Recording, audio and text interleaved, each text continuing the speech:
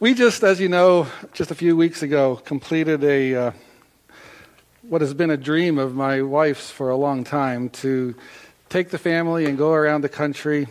And we did part of that. We completed a tour around the northern part of the U.S. I need to move this there we go. My eyes, as you know, are at that stage where if I'm not close enough to this light, I can't see anything on my Bible or my notes. But anyway, we had a great time together. We traveled across South Dakota, saw the Badlands and Mount Rushmore. We went into North Dakota and had a wonderful time with the Troutman family. And we visited with them for several days and went camping with them in Montana. And then from there we went into Yellowstone and Wyoming and saw that, and had a side trip into Idaho, which we weren't expecting, but Idaho's a beautiful state as well.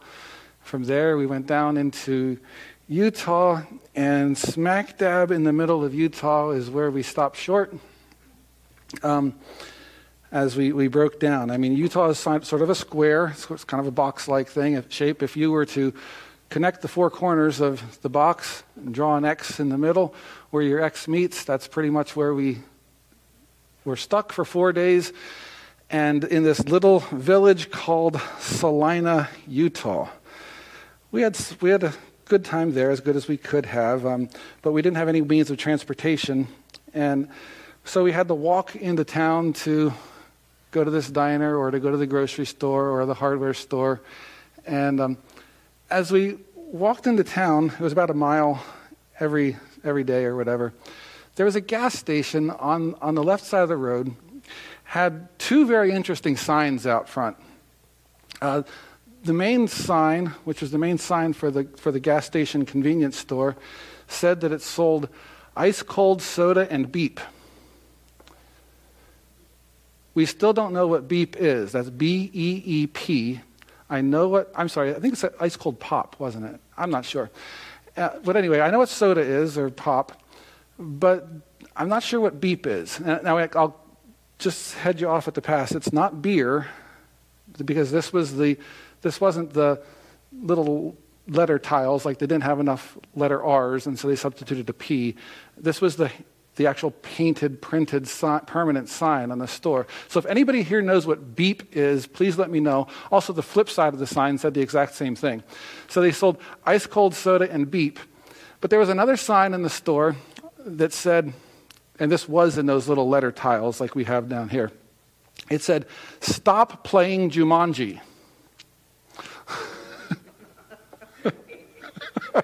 Stop playing Jumanji. Jumanji, of course, is a reference to that movie. The first one came out in 1995. I know that only because I looked it up.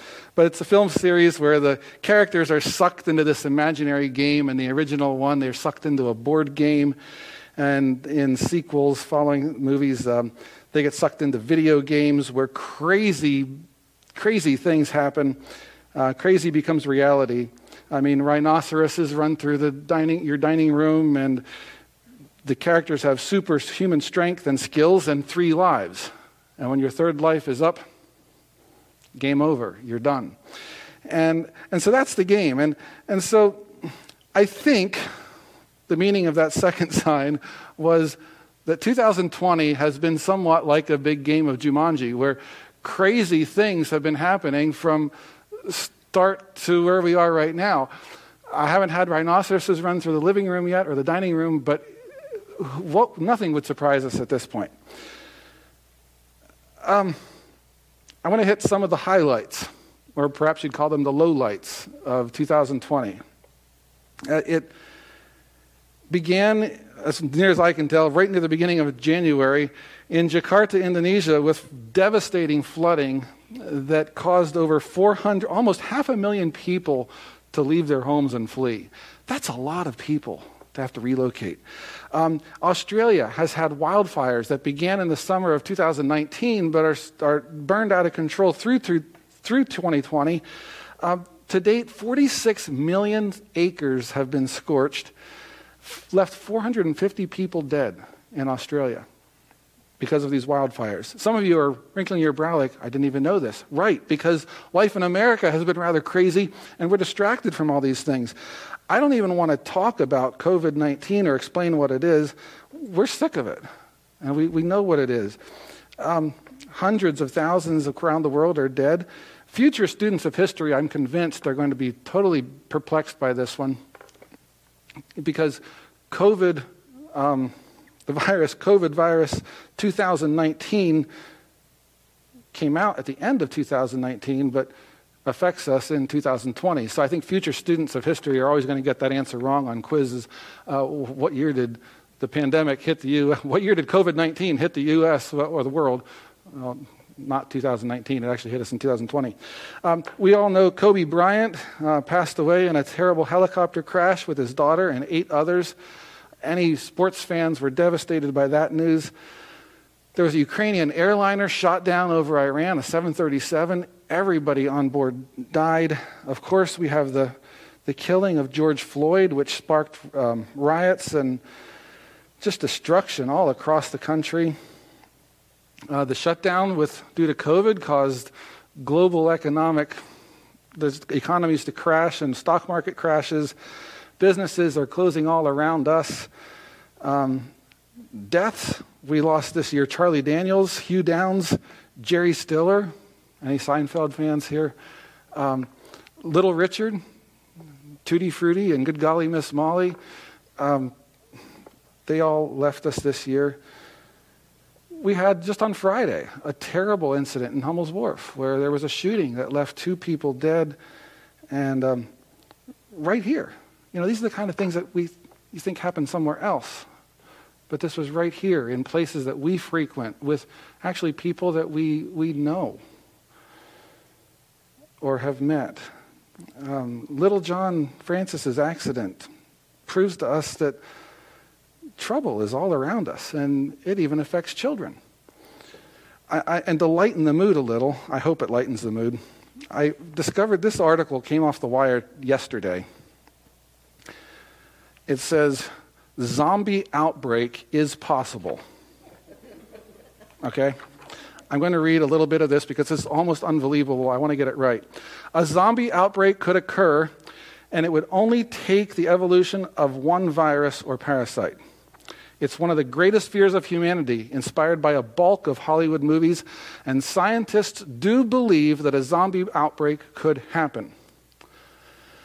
While it would be impossible to believe that the dead would rise and feed on the living, experts do believe that a parasite could affect the brain, or a virus could do the same. A parasite known as Toxoplasmosa gondii, don't ask me to repeat that, is known to infect the brains of rodents. This parasite then manipulates the rodent's behavior to make it fearless around cats. And that's where the parasite hopes to end up. The parasite has the ability to make the rodent head towards cats, where it will be eaten. However, what worries scientists is how similar rats and humans are, which is why they're used for drug testing and medical breakthroughs. It's already believed, get this, that half of the humans around the world have a dormant version of this parasite on their brains already.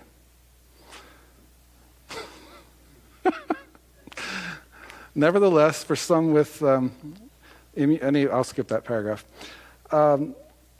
One scientist involved in a study said that the team tested the parasite on mice, which then became unfazed in the presence of a predator. She warned that the toxoplasma is dangerous. The idea that this parasite knows more about our brains than we do and has the ability to exert desired change in complicated rodent behavior is absolutely fascinating. Toxoplasma has done a phenomenal job of figuring out mammalian brains in order to enhance its transmission through a complicated life cycle. Other experts believe that this virus will ultimately turn the human race into zombies. Just, to make 2020 even better. That's that story off the wire yesterday.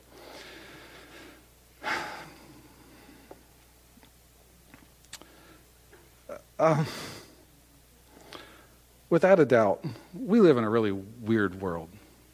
really messed up world. And the audience to whom Paul was writing saw trouble in their own world too. And it caused them to ask not who was playing Jumanji, but it caused them to ask some questions, some theological questions, some questions about their faith. I'm going to read to you the remainder of some more of the passage that Pastor Brad read to us from Romans 8. And I'm going to read to you, beginning in verse 12, what was going on in the minds of the people to whom Paul was writing. And he says in verse 12, "So then, brethren, we are under obligation, not to the flesh, to live according to the flesh. For if you're living according to the flesh, you must die. But if by the Spirit you're putting to death the deeds of the body, you will live.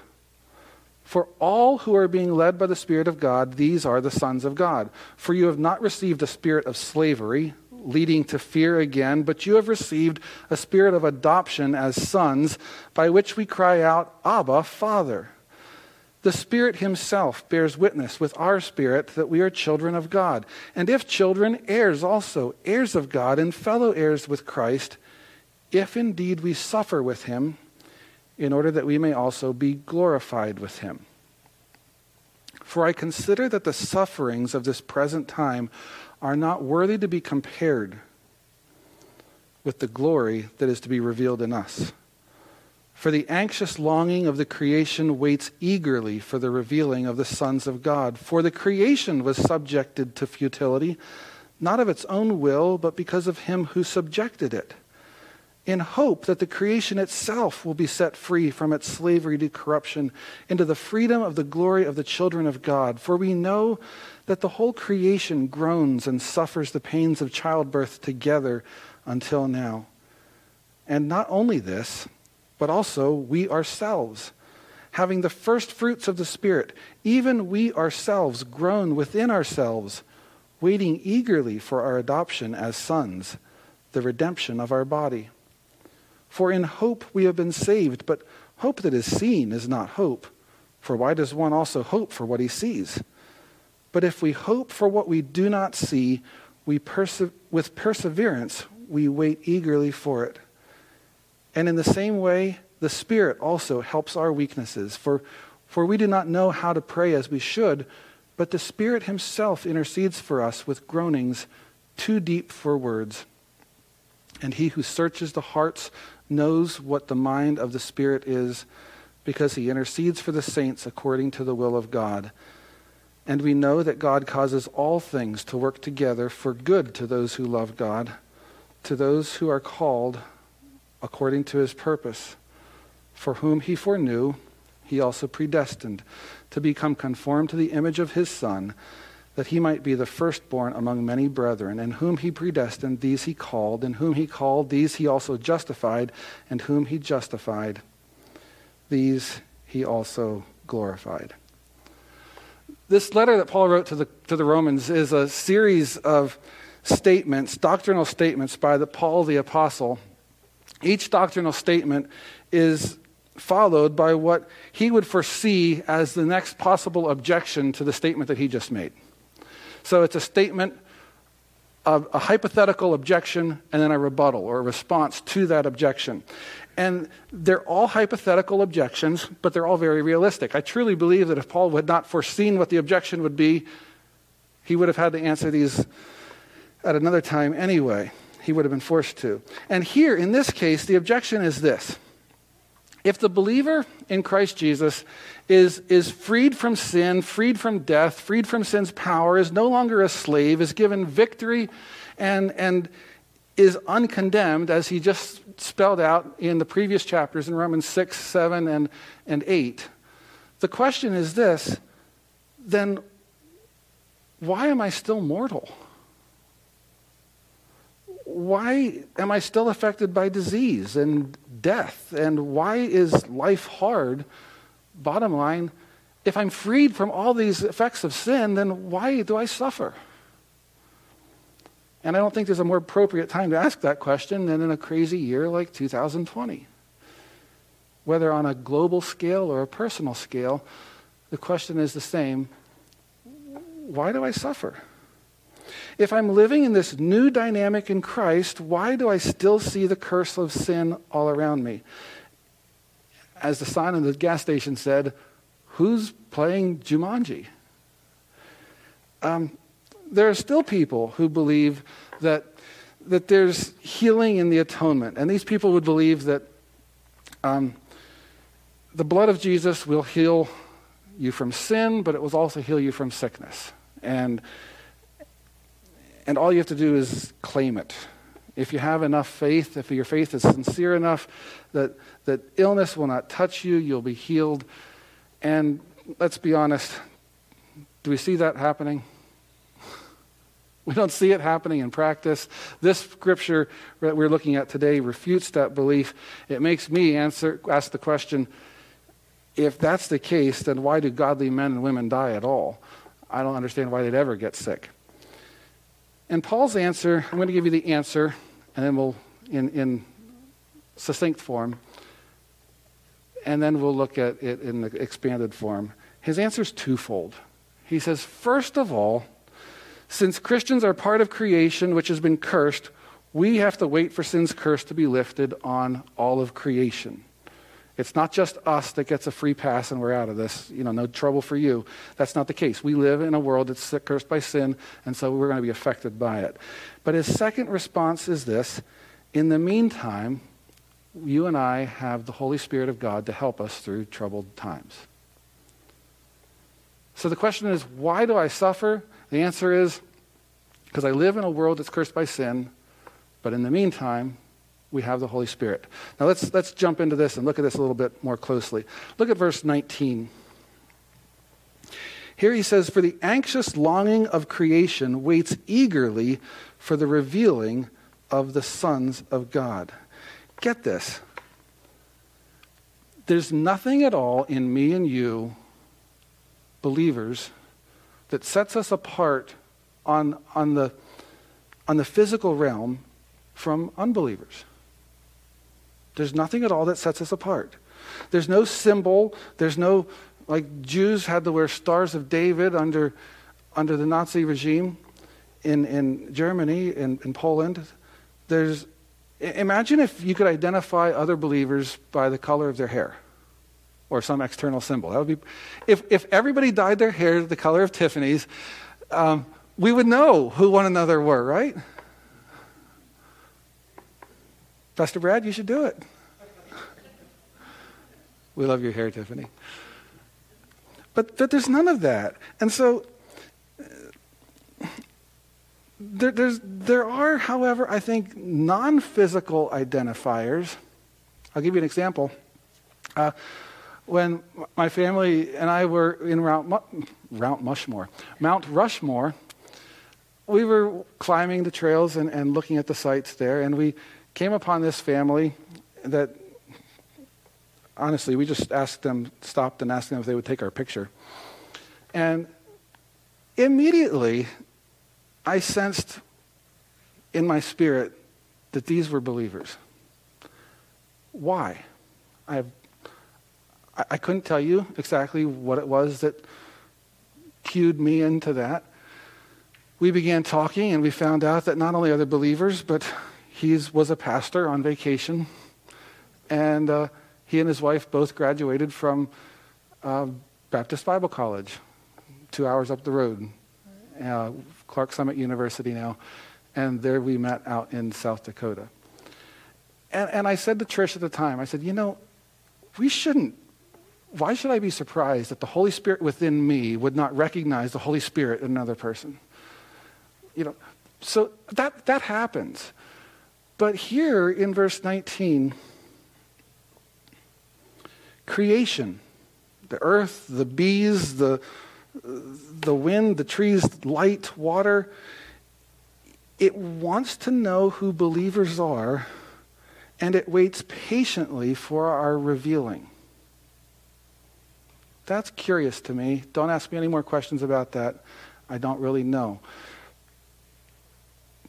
But why would creation be filled with expectation for the sons of God to be revealed? Why does it care? Well, the answer is given, because creation itself at that time is also going to be freed from the curse that it lives under, it exists under, and it can't wait. Look at verses 19 again, verse 19, 20, and 21. It says, "For the anxious longing of the creation waits eagerly for the revealing of the sons of God. For the creation was subjected to futility, not of its own will, but because of him who subjected it, in hope that the creation itself also will be set free from its slavery to corruption into the freedom of the glory of the children of God." That word futility is the same word that is used in Ecclesiastes as that word vanity, where the preacher says over and over again, vanity of vanities, all is vanity. It's empty, it's futile, it's worthless.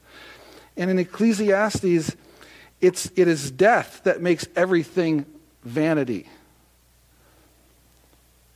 So also with creation. Remember, God cursed not only mankind at the fall. Go back to Genesis 3. Keep your finger here in Romans. Go back to Genesis 3. And here we have the account of the serpent coming and beguiling the woman. She takes the fruit of the tree of the knowledge of good and evil. She eats, she gives to her husband Adam, who was with her, very passive, very inactive, allowing his wife to be deceived and beguiled.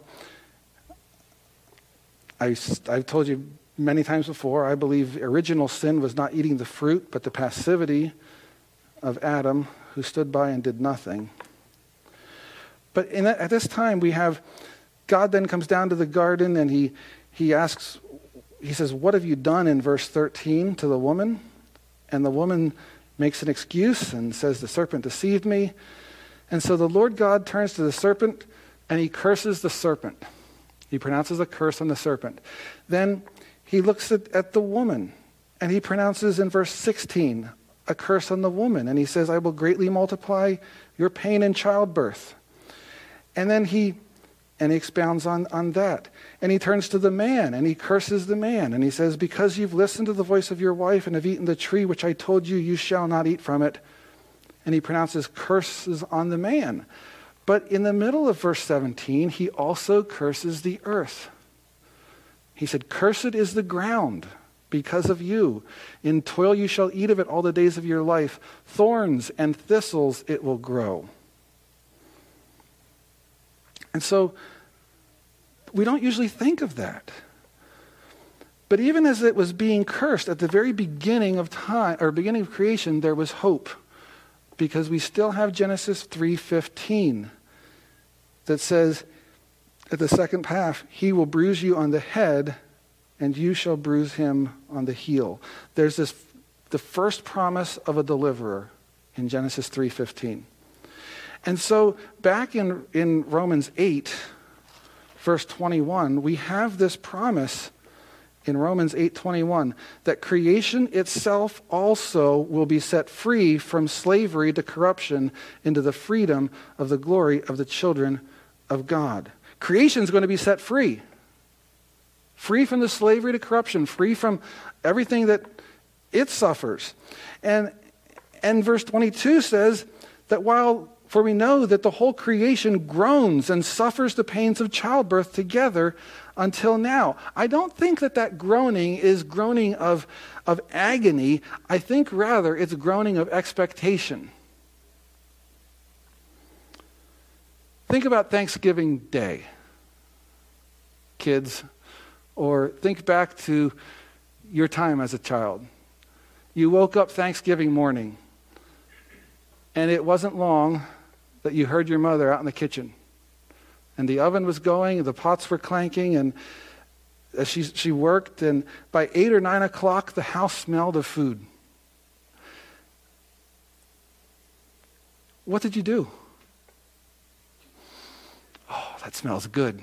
I remember running to the kitchen to see what was cooking. What kind of pies are there? Where's that turkey? And yet, you wouldn't dare you wouldn't dare taste any turkey or cut yourself a piece of pie at 9 o'clock in the morning on Thanksgiving Day. Jen, what would have happened? We don't even talk about that. Her mom's right there. And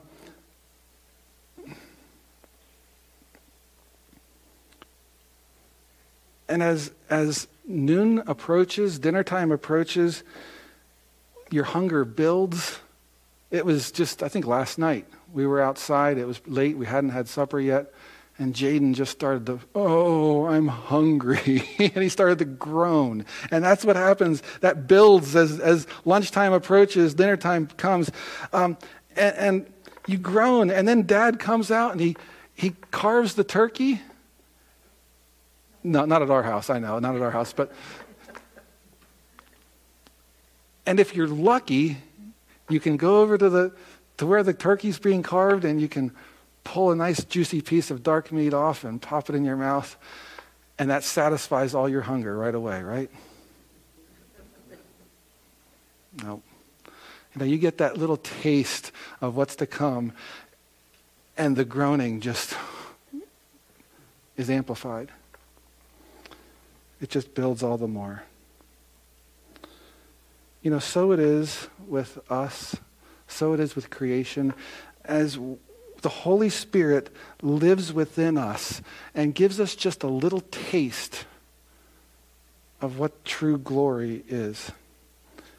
And when we get that little taste, it makes us long all the more for that day when we will ultimately, totally be glorified, completely free from sin's curse. But in the meantime, Christians still get cancer. They still suffer car wrecks. They still fall through holes in the barn. We still suffer. And it prompts the question, why? Why wouldn't God just free us ultimately the moment we're saved? Boom. No more curse. No more tears. No more pain. No more sorrow. Wouldn't that be great? He doesn't, and he doesn't do so for a reason. Look at verses 24 and 25. For it is in hope we have been saved. But hope that is seen is not hope. For why does one also hope for what he sees? But if we hope for what we do not see, with perseverance we eagerly await for it. I'll ask you a simple question. What's better, Christmas Eve or the day after Christmas?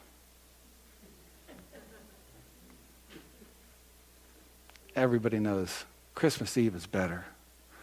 Why? There's something wonderful, there's something beneficial, there's something good about waiting. There's something good about expectation. And so then, is there absolutely no difference at all between the believer and the unbeliever and we go through hard times in life? Yeah, yes, there is a difference, isn't there? There's a big difference. And the difference is we have the Holy Spirit of God. And he's the intercessor for us while we suffer. So many times, I just don't know how to pray. I don't have the words to say. I want to, but I don't know what I should be asking for. I don't know what's the outcome that I even desire. Or perhaps sometimes the need is so great that words don't even come to your mouth or to your mind. Physical illness or injury, when it looks like there's really no hope of a full recovery, you struggle with how to pray. Or sometimes when there's some kind of suffering that you're enduring and you don't know, is this something I should pray for deliverance from, or is God trying to teach me something? I think of Paul. He prayed 3 times for what he called his thorn in the flesh. And 3 times he was told the answer, my grace is sufficient for you. there was a lesson he was to learn instead of deliverance. And the Holy Spirit allows us to experience that and understand that. But when we go through sufferings like we are, or if you're not suffering, you will someday, we don't go through those troubles alone. Remember that. We go through them with the comfort and the help of the Holy Spirit of God. I want to read just a few closing verses here where verse 26, and Paul says, "And in the same way also, the Spirit helps our weaknesses. For we do not know how to pray as we should, but the Holy Spirit himself intercedes with us with groanings too deep for words. And he who searches the hearts knows what the mind of the Spirit is, because he intercedes for the saints according to the will of God. And we know that God causes all things to work together for good to those who love God, to those who are called according to his purposes." That's a verse that is thrown around so many times at times of pain and suffering. Often, I think, misunderstood, misapplied. My best description, explanation I can give you of that verse is this: that there are times in our life where God may choose, as a deliberate choice, act of his will, God may choose to set aside our temporary happiness in order to accomplish a far greater work for our eternal good and his eternal glory. I botched that. God may choose to set aside our temporary happiness in order to accomplish a far greater work for my eternal good and for his eternal glory. And the nice thing about being a believer in Christ is knowing that we serve a God who knows what's best. He knows what's best for me. And if trouble comes, it's for one of two reasons. It's either for my good or for his glory or both. And as we go through that hard time, the Holy Spirit is there to minister to us. I'm thankful for that. Are you? 2020 is only halfway over. There are 6 more months coming. I hope it gets better. I really do. But whatever it is that comes, our God is in control. We're not alone. Creation is waiting and eagerly groaning for this to all be over, just like you and I are groaning. And in the meantime, we can trust a loving God who has given us the Holy Spirit to comfort us, and he does all things for our good. Do you believe that? Amen. Let's pray together, and we'll be dismissed then. Father God, thank you so much for your goodness to us.